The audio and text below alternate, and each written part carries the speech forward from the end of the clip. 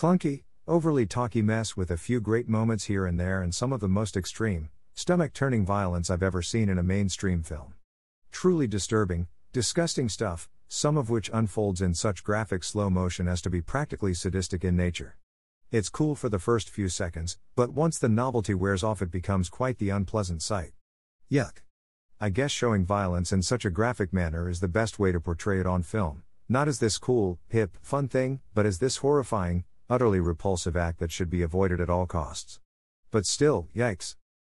The film itself is a huge mess, though.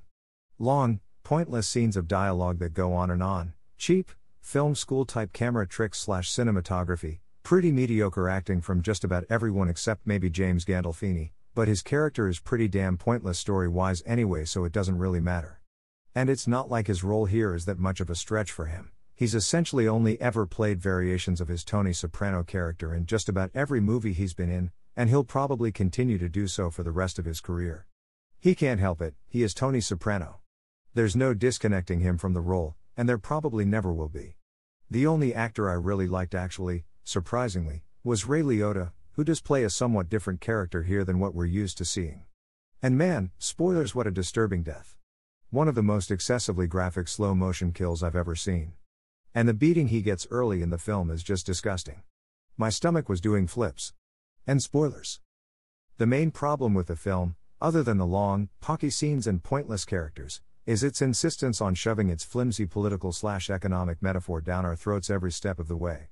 I understand that many of the characters here are supposed to be spoilers, representations of various political figures or groups, and some of the things that happen are reflections of events that took place as a result of the actions of said political figures and groups, which is why there is so much pointless dialogue and why it does seem like some characters serve no purpose, and spoilers but they're shaky metaphors at best.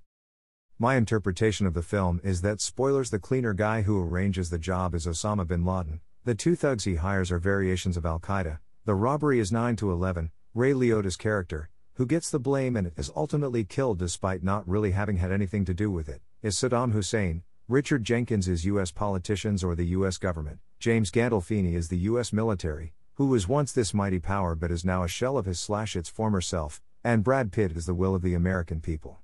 And spoilers maybe.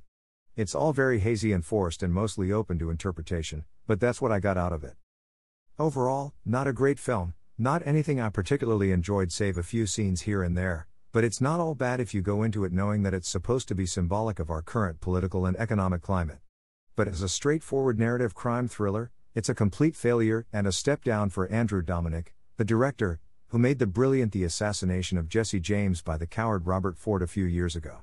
The man knows what he's doing, yet even from a strictly visual standpoint the film is a self-indulgent mess at times, like something a guy straight out of film school would make. Not sure what happened here. Still, it tried to do something new, and for that, it should be given credit.